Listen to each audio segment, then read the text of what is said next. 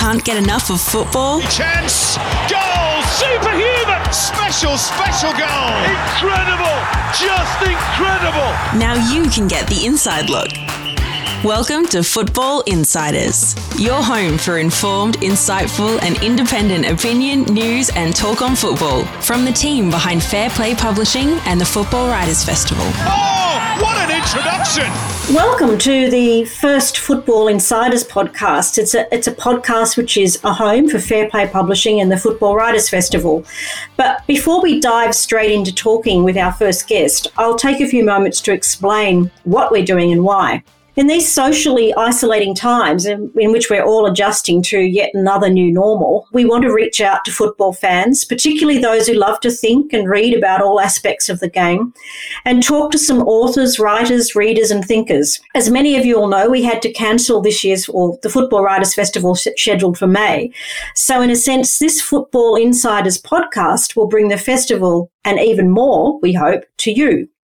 Each week, we'll have a chat with a special guest, hopefully as if we're just having a cup of coffee, which Trevor and I have done a few times. I'd be having a long black with a cold milk on the side and a bit of banana bread. So I hope you enjoy listening to what's about to come. Now I want to introduce you to our first guest, who is actually much more practiced and much more skilled than me in talking to people over a medium such as this, and that's Trevor Thompson. Trevor has reported on football in Australia since the 1980s, working for the ABC, covering the National Soccer League, World Youth Cups, countless qualifying tournaments of the Socceroos and others, the 2006 and 2010 World Cup. He wrote and presented a weekly program on Australia and Asian football. He's also been a freelance contributor to BBC's Radio 5 Live, CBS Radio, Radio New Zealand, and he was the former Chief of Staff in the ABC's Sydney newsroom for 10 years. He's also the author of 2 books. One Fantastic Goal was published in 2006 about football in Australia, and you can probably think about what that goal is. But more recently, for Fair Play Publishing, Playing for Australia, the first Socceroos, Asia and world football. Trevor was born in England, which you'll hear from his lovely accent, and spent the Saturdays of his childhood watching Newcastle United at St James's Park. Trevor, welcome. Very great pleasure to be here. So first things first, how are you dealing with social isolation? Well, I'm not sure that I'm dealing with it all that well. I am going a little bit stir crazy, but the garden's got a bit more attention than it has for quite some time. And I'm doing a bit of reading and, trying not to go completely around the twist. Well, let's pick up on the reading because, after all, that's what we're here for reading and books. What are you reading right now? Well, I've made a big effort this year to try to read more fiction. I read a lot of stuff about history and about football and politics and all sorts of things of a current affairs nature. I've been a journalist, as you mentioned, for a very long time. So I think it's fair to presume I'm a bit of a junkie on the news and current affairs front. So I continue to do that. But sometimes I get a bit self-conscious about the fact that I don't take my head into a completely different space and read stories that are written by people who are inventing the world all the time in fiction. And so I've tried to do a bit more of that. I've sort of got themes that I follow when I read fiction, I think, which is about creating new worlds and addressing questions of identity. So I do a bit of that. So this is my typically long-winded way of coming into telling you that I've got a couple of books on the boil at the moment. The one that I'm reading right now is a book called The Runaways by Pakistani author Fatima Bhutto, who's related, of course, to quite closely to the Bhuttos that were running Pakistan. But again, that's about people moving around the world, inventing new worlds for themselves, and, of course, being molded by their experience and what they bring with them, which, is something we all do. And as you've mentioned, I'm an immigrant, the same as, half the country. And you are, whether you like it or not, ever going to be molded by your past. I certainly am, and that's kind of why I've got this interest in football and history and notions of identity. Well, it's interesting you should mention that because, in fact, one of the things that it struck me with the book that you mentioned, and just knowing you as I do, what does interest you. It is a very much a common theme, or almost a leitmotif to your life. And that is the issue of individually and collectively, what is our place in the world and how do we fit in and how do we adjust and all of those sorts of things.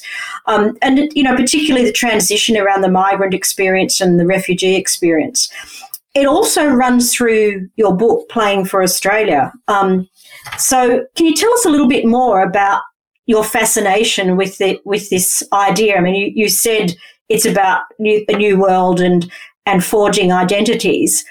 What is it? Is it your personal experience as being a migrant that got you into this, or is it something much broader and deeper? I think it's definitely part of the personal experience in the first instance.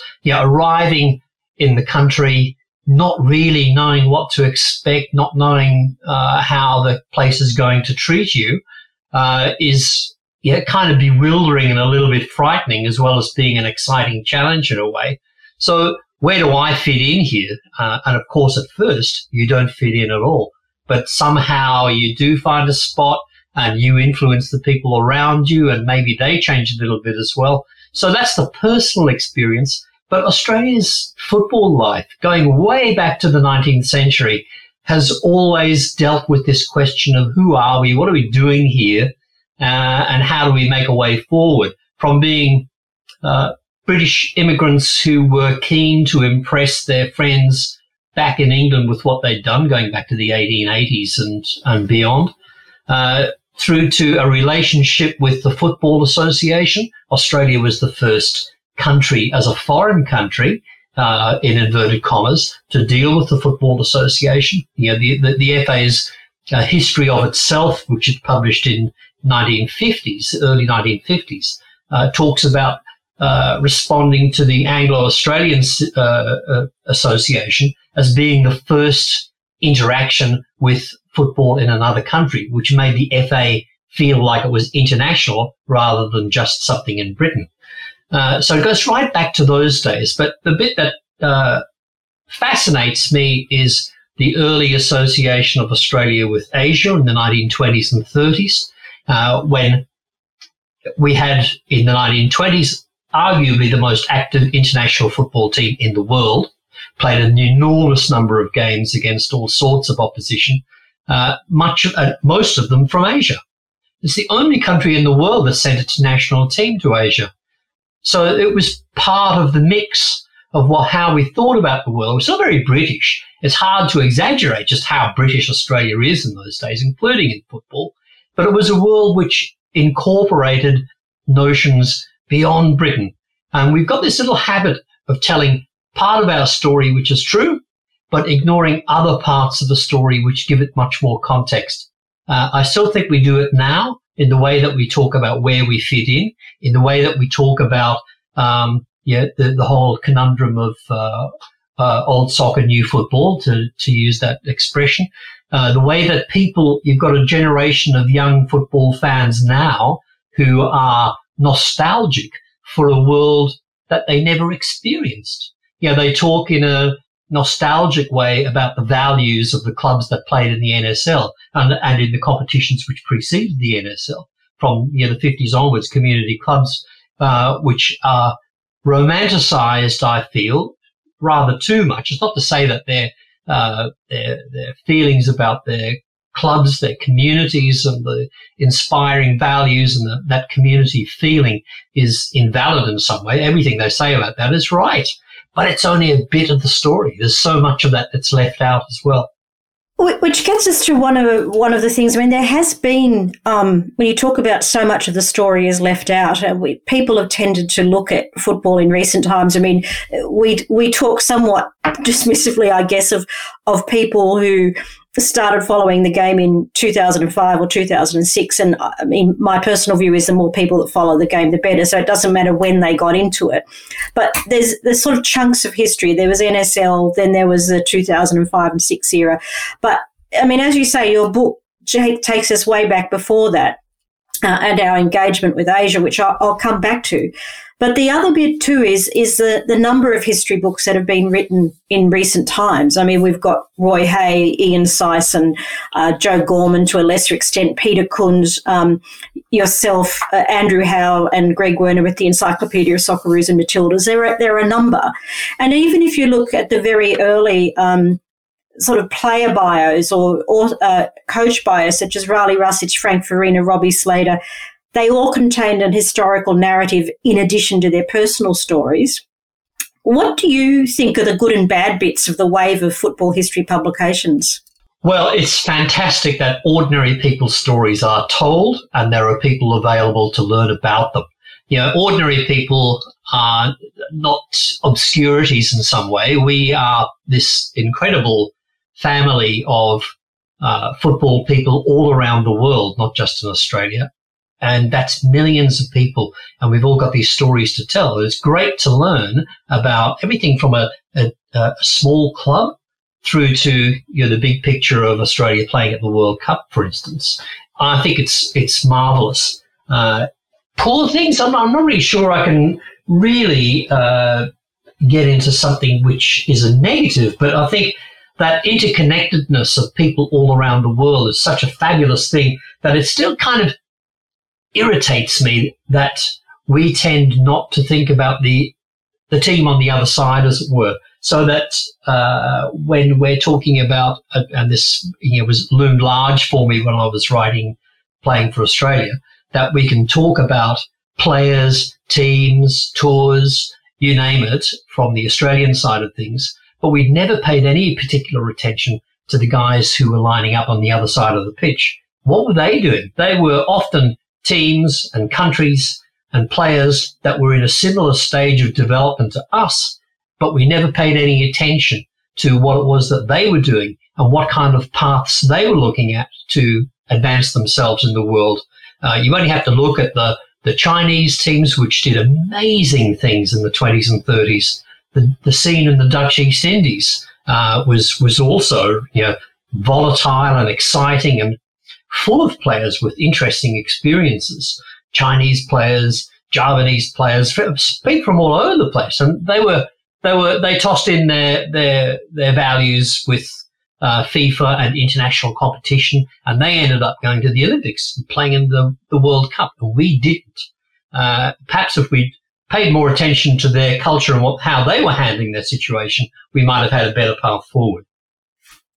Instead of going the English way, as we did for so long. Or maybe incorporating them both if we could. Of course, such was the tension between the two organisations, FIFA and FA, that, that probably wasn't possible. But, there was another organisation, which is the YMCA, but, never really recognised. That was the real generator of international competition in Asia. They invented the East Asian Games, the Far Eastern Games, as it's also known.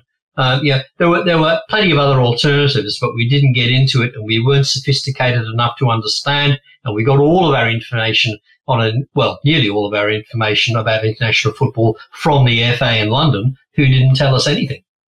Yeah.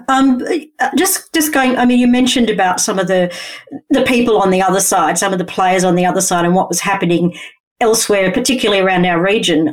You write quite extensively in your book, Playing for Australia, about one particular player who you consider to be one of the greatest players of that time, who visited Australia and had quite a bit to do with Australia. Do you want to talk about him? I presume that you're referring to Li Wai Tong, who's yes, I am. Fantastic identity. Played at the Far Eastern Games for China. China was basically the South China Club representing China at the Far Eastern Games on Osaka in Japan. He was a bright new star, 17-year-old who'd come into the team, scored a hat-trick against Japan in the final game of the tournament. A few months after that tournament, a Chinese team toured Australia, and he was the undoubted star. Fantastic player who had a long, long career. Didn't stop playing. This was 1923. He didn't stop playing until the late 1940s. But in his career, he was the captain of China, played on two tours in Australia, 23 and 27.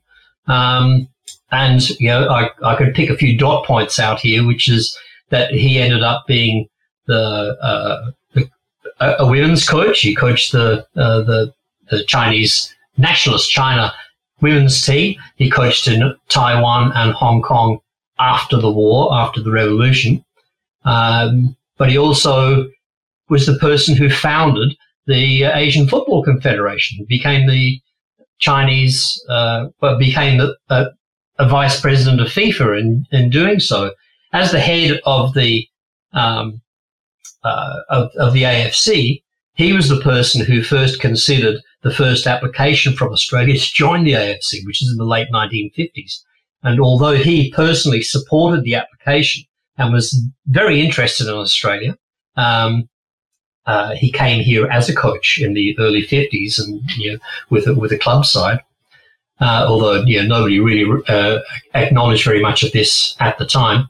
He supported Australia's bid, but it was determined that because Australia wasn't an Asian country, the application couldn't properly be considered. When Australia finally got to play a World Cup qualifier in 1965 against North Korea in Phnom Penh, the FIFA match commissioner was Lee Tong. So what is that? It's 40-year association almost with Australia's interests. With Australia. He's one of the most influential people in football history in Asia. He had a strong interest and connection with Australia, and people in Australia don't know who he is. That's kind of the result of us not taking a proper interest in the people who are our football comrades, if you like, on the pitch and off the pitch. And that's what a fantastic identity he would have been to have a conversation with. Yeah, absolutely. And, if anyone such as James Johnson is listening to this podcast, maybe that's someone we should think about honouring in some one way or the other. Well, imagine if we'd been a member of the Asian Football Confederation since 1956 rather than, 50-odd years later, 60-odd years later. Just on the question of commemoration, it's a really interesting one. When I used to go to the now demolished Sydney Football Stadium and walk past the statues that are built there of rugby league identities, basically, it occurs to me that that little zone, which included the Sydney Showground, if you're going to build a statue of a football person, in my fabulous imagination here, in my best of all worlds, I'd have Judy Masters and Lee Wai Tong. There's a famous picture of them both shaking hands at the Sydney Showground before the start of the first match of the Chinese tour, where 47,000 people came to the ground. That would be something worth commemorating. And the centenary of that event is only 2 or 3 years away. That sounds like something that's worth looking at, Trevor. And I know you and others, including myself, are very passionate about commemorating some of those anniversaries that are coming upon us in the next few years and beyond over the next decade and a half or so. One of the other aspects of your book that is fascinating is firstly the relationship between the state federations, so much so that you realise that it hasn't actually changed that much, particularly with the idea of a national association, but also the boom and bust cycles of the game, which brings us to a broader point. Do you think Australia's football history is unique, and are we forever doomed to go through boom and bust cycles? That's a great question. I wish I had an instant snap my fingers answer for you. But is our Australian story unique? Yeah, because it's the only one that's Australia's. That's not to say that it doesn't have comparisons with other countries. Of course, other people have been through, strange paths to the present day.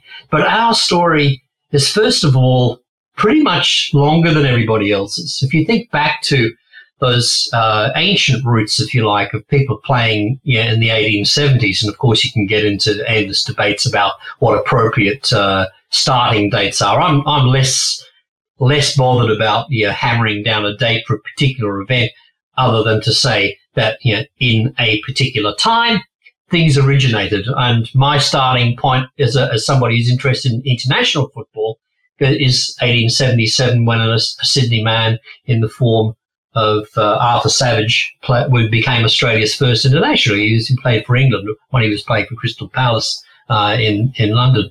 So it's a unique story, and whether we're forever condemned to this kind of boom and bust, I think that I'm not sure that that's quite the way to put it, but I think so long as we have a structure which has a colonial setup still, and that's how I see states and regions and territories all going their own directions a lot of the time about how they should organise football.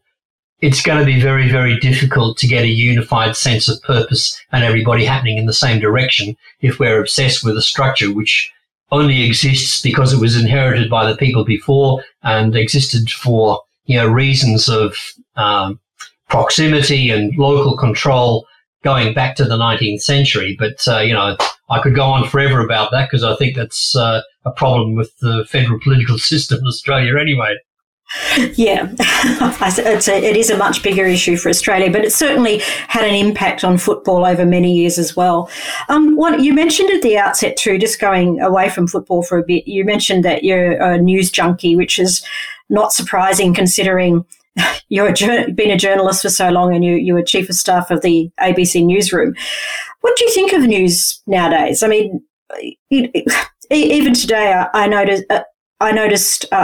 We tend to always know that tabloids push an agenda, but of course there are those who say the broadsheets push agendas as well. Do you think that's a fair observation? And what do you actually think of the standard of journalism at the moment? It's probably a very general question, but it'd be interesting to see how you feel about it. I think that standards probably haven't changed that much. I know that's probably an unfashionable view, but I think that what happens now is that there's so many more windows of opportunity for people to attack journalism that the criticisms, even if they're unjustified or not really all that justified, tend to get a lot of space. I think that I know how hard journalists work to get it right, and I don't dismiss people who work for organisations that clearly have their own objectives and biases. Having a sort of polemic attached to journalism, I think, doesn't disqualify you from being regarded as a serious writer or commentator. So I think the standards are, generally in the news domain at least, not bad, pretty good in fact.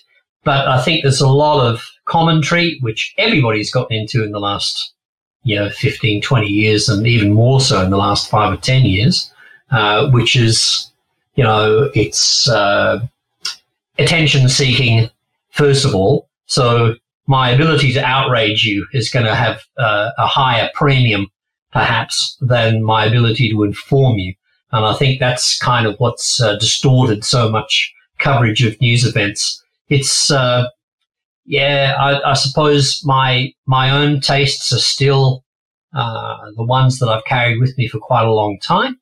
So that, mainstream kind of places like, the ABC, where I used to work, and other things like The Guardian or The Australian for that. I mean, The Australian still has some really great stuff in it, even though there's plenty of things in there that, I can't stand as well. BBC and New York Times and, those sorts of outlets, they interest me as well. The more... Washington Post? I've tended not to go there, not because I have a distaste for it in any way, but just because I just happen to, have not wandered into that domain too often. The kind of, conspiracy theory, tin hat wearers don't interest me at all, other than for some kind of car crash style, guilty amusement, for want of a better expression. There's a lot of people who look at all that stuff and take it seriously, and that just bewilders me. And it's fed by social media as well. Yes. We're probably we're getting to the pointy end of this first podcast, and I'm going to ask 2 questions, which I will ask absolutely everyone who comes onto these podcasts. And okay. The first one is, First one is for these socially isolating times, and when you are allowed to have your first guests back for dinner, if you could have any 5 guests in the world, who would they be? You could pick 5 and you could keep picking 5 and end up with 50, and they'd all be pretty good dinner groups, I think. I've thought about this question, and I've got 5. So trying to represent different areas of my life, I suppose, and interests. So I've got on my little list Pedro Almodovar, the Spanish filmmaker, who's made so many films, all of them great. Never made a film that I didn't like. He's just teems with ideas and yearns to be free at all times, even if that means, being offensive to people. Fabulous, interesting character. From the world of politics that we've just been kind of discussing, I'm really interested in Jacinda Ardern. I think she's brought a kind of different approach to politics and ideas, which casts aside some of the worst bits of machismo that's mistaken for something we call leadership, and that's been tremendously refreshing for me. There's got to be a footballer there, hasn't there? So I picked Diego Maradona, probably the best player. That would be fun. It would be fun. And the bit that he's got so many things you could ask him about. There was that biographical movie out a little while ago, which was great to watch, but again, had bits of the story which I would have loved to have seen addressed that weren't there. One of the things that I'd love to talk to him about is the Australia-Argentina games from way back. When was that? 93. And how his boss at the AFA, Julio Grondona, managed to pull the strings to make sure that there were no drug tests for any players in those 2 matches. It did Maradona a bit of good there, but not when he got to USA 94, of course. Closer to home, Joseph Tadros, who's an oud player, a fantastic identity, who is just a brilliant musician. And I saw him play a couple of months ago in Marrickville, not all that far from where I live. And he was spellbinding as a musician. But if he decided to just leave the oud in the case on the side of the stage and talk and stare with funny stories, I think I would have been just as happy. Tremendously funny guy. Great storyteller. Just tremendous entertainment. We saw him too. Yeah, well, he's amazing character. On the night that I saw him, his brother James, who's an amazing percussionist, got his girlfriend up onto the stage and proposed to her in front of the rest of us. It's an interesting note for the night, yes. And my 5th guest is Marcia Langton, incredible academic and expert on Indigenous politics and culture. When I was a very young journalist, I once worked in Alice Springs when she was working there. In fact, we were in the same house. Her office, it was converted by people in the house so that I could stay there. So I lived in her office for 4 or 5 weeks, embarrassed to think now about how little I knew about Indigenous politics and culture, but I had the rare privilege of some very educational conversations in the living room over the course of that month or so. Amazing character, and always with a different perspective on Australian life.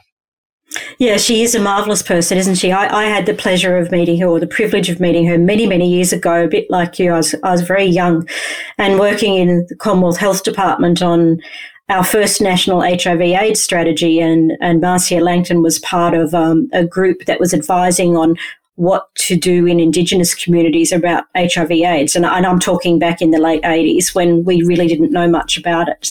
But she's not only a wonderful person, but also fiercely intelligent, and we could all learn a lot from her. So that's a marvellously eclectic group, I'd have to say. And I think Diego Maradona would probably be amazing. Well, if things get a bit sticky, we can just ask Joseph Tadros to get the oud out and give us a couple of tunes. Exactly, and I have to say too, you can't, just to bring football back into it, Julio Grondona, who you mentioned, who was the long-term president of the Argentine Football Association, he's now deceased, and he was also the senior vice president of FIFA at the time the vote for the 2018 and 2022 World Cups took place. So the superseding indictment, which came out from the US Department of Justice on the 7th of April, has his indictment, which we earlier knew about, updated again. So I just put that there. In terms of he being able to twist arms. The second question is, we're going to compile a Football Insiders playlist to help people get through these times. So tell us a piece of music you're listening to. This is a tricky one because I'm very in and out with music. I've got sometimes a record or a song that I've liked in the past pops into my head. It occupies a space for no particular reason. It just seems to self-select from my memory. I've got an old work colleague, who's very, very good journalist, but he's also doubles as a guitar player in various bands. And he was playing last year in a REM covers band, which did this national tour. They played an REM set. I was never into REM in a huge way, but when I went to the gig, I was sort of reminded about how many songs that I knew and liked. And so it was, really big night, and it's a bit of a thrill to see my friend on the stage playing them. So REM has popped itself into my head in recent times, and maybe for these times when we're a little bit down on the dumps in our own houses, I nominate "Shiny Happy People" from REM as being something that might remind us about optimism and fellow feeling for the people that we love and care about is valuable and worth celebrating. Well, that's a lovely note, if you'll excuse the pun, to end up on, and we'll certainly take out the program in that. But that's it for the first episode of Football Insiders. We hope you've enjoyed listening. I'd like to thank Trevor. It's always fascinating to speak with you, Trevor, and no doubt I suspect we would have had 2 rounds of coffee if we could go on even longer. If you want to read a really good football book, such as Trevor Thompson's Playing for Australia, please head to fairplaypublishing.com.au and look out for Play On magazine, which is coming out towards the end of this month. In the meantime, stay safe, stay home, wash your hands, sneeze or cough into your elbow, don't touch your face, and please don't go out at all if you're feeling even just a little bit sick. We close, as I said, with a brief excerpt from Trevor's choice of Shiny Happy People. We'll be back next week with another Football Insiders podcast. Thanks for listening. Shiny happy people holding. Shiny happy people holding. Shiny happy people. Thanks for listening to Football Insiders from the team behind Fair Play Publishing, home of the Football Writers Festival. Be the first to get inside access by subscribing. And to get more, head to fairplaypublishing.com.au.